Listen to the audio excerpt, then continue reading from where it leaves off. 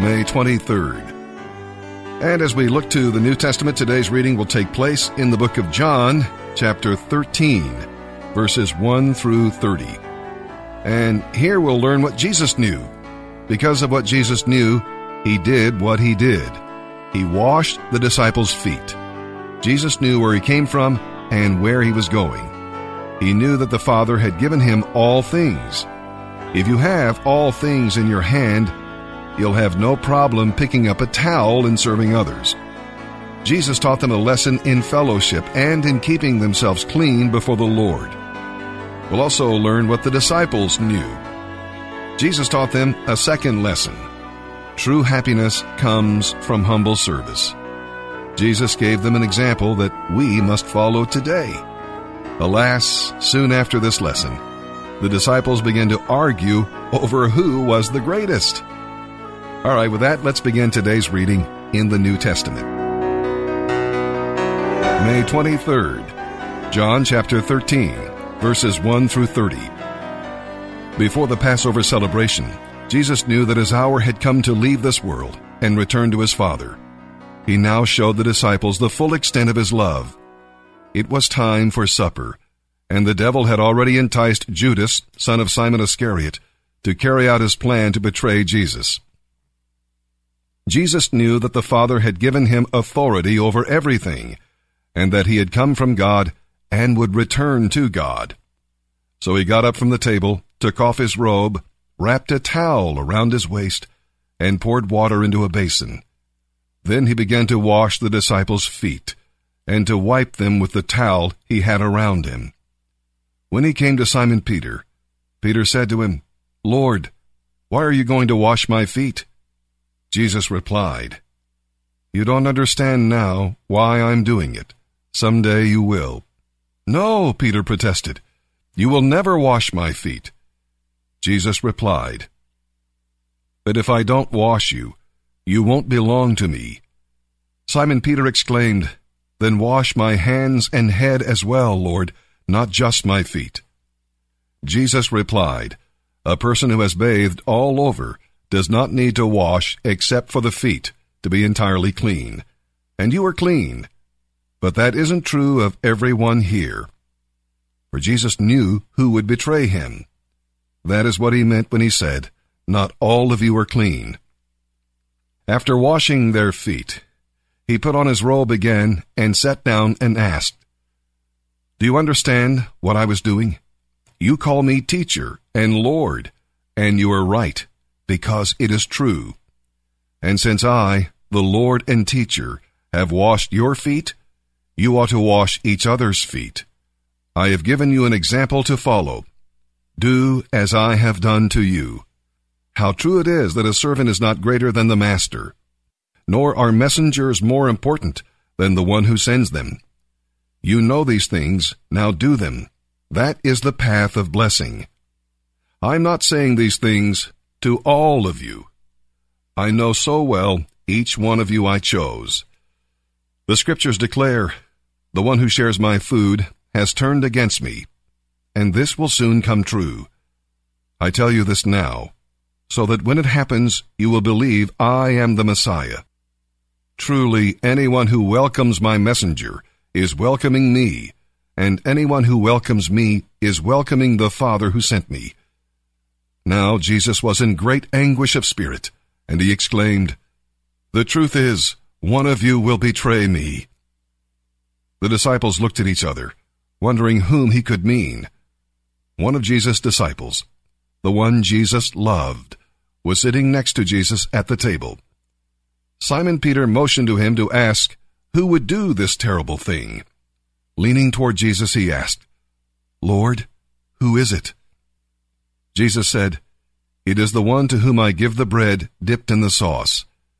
And when he had dipped it, he gave it to Judas, son of Simon Iscariot. As soon as Judas had eaten the bread, Satan entered into him. Then Jesus told him, "Hurry, do it now." None of the others at the table knew what Jesus meant. Since Judas was their treasurer, some thought Jesus was telling him to go and pay for the food, or to give some money to the poor. So Judas left at once. going out into the night.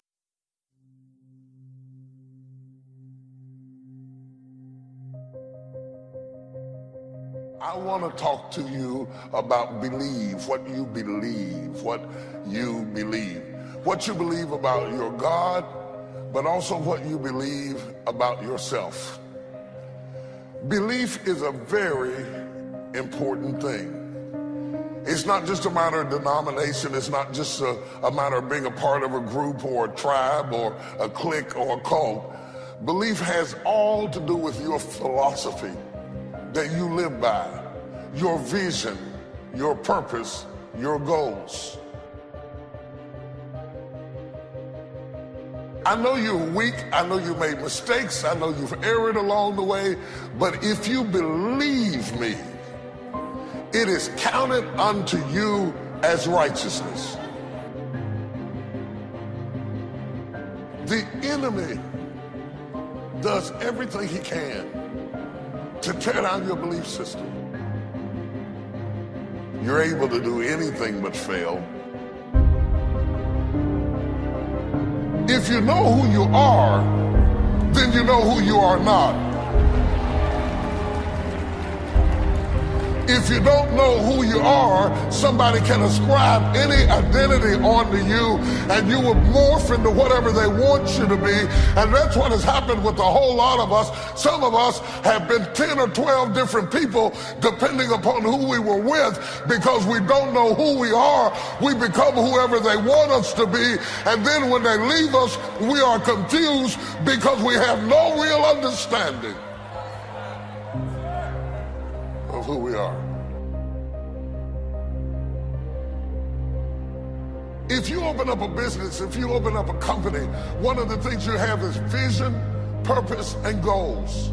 And you write them down so all of your staff and all of your team and all your customers can know, this is who I am. I am defined by my vision, my purpose, and my goals. That's my playbook. That's my creed. That's what I believe as a company, as an institution. I can do all things. Somebody say, I can do all things. Say it again, I can do all things. Wouldn't it be amazing if you believe that? Wouldn't you sleep good tonight if you believe that? Wouldn't you walk around with your head up and your back straight if you believe that? Say it again, I can do all things. You wouldn't be intimidated by anybody, anywhere, at any time if you just believe that. Say it again, I can do all things. Can you imagine how different your job interview would go if you really believed that and walked in, they said, what do you do? I can do. Imagine if you were taught that from the time you were born into the world. The first thing your mama told you when they spanked you on the behind is, don't worry about it, baby.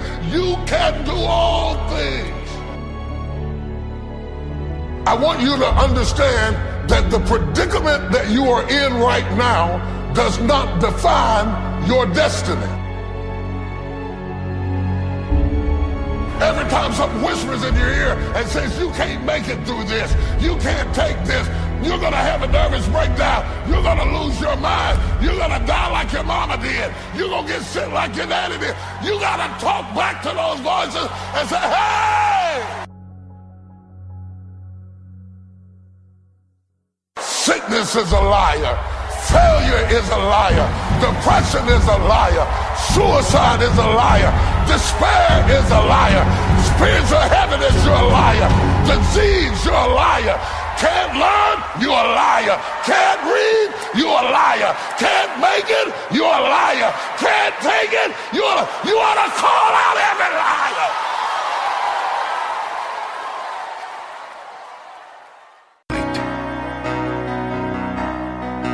Today we're reading from Psalm 119, verses 1 through 16. Now the theme of this unique psalm is the Word of God. Every verse, except 5, refers to God's Word, what it is, and what it can do in your life if you let it. The arrangement is also quite unique. There are 22 sections of 8 lines each, and the lines in each individual section begin with the same letter of the Hebrew alphabet. The first 8 lines begin with Aleph, the next 8 with Beth, and so on through all 22 letters. This may have been a device to help people memorize the psalm. Now, the writer had a great love for the Word of God and was persecuted because he obeyed God and opposed sin. Most of the verses are either prayers for God's help or affirmations of the writer's faith in God's truth despite his difficulties. Now, meditating on this psalm ought to make you love and treasure the Word of God more and more and obey it more willingly. Our approach will be to emphasize in each section one special ministry of the Word to your life. Psalm 119, verses 1 through 16. Happy are people of integrity, who follow the law of the Lord. Happy are those who obey his decrees, and search for him with all their hearts. They do not compromise with evil, and they walk only in his paths. You have charged us to keep your commandments carefully. Oh, that my actions would consistently reflect your principles. Then I will not be disgraced when I compare my life with your commands. When I learn your righteous laws, I will thank you by living as I should. I will obey your principles. Please don't give up on me. How can a young person stay pure?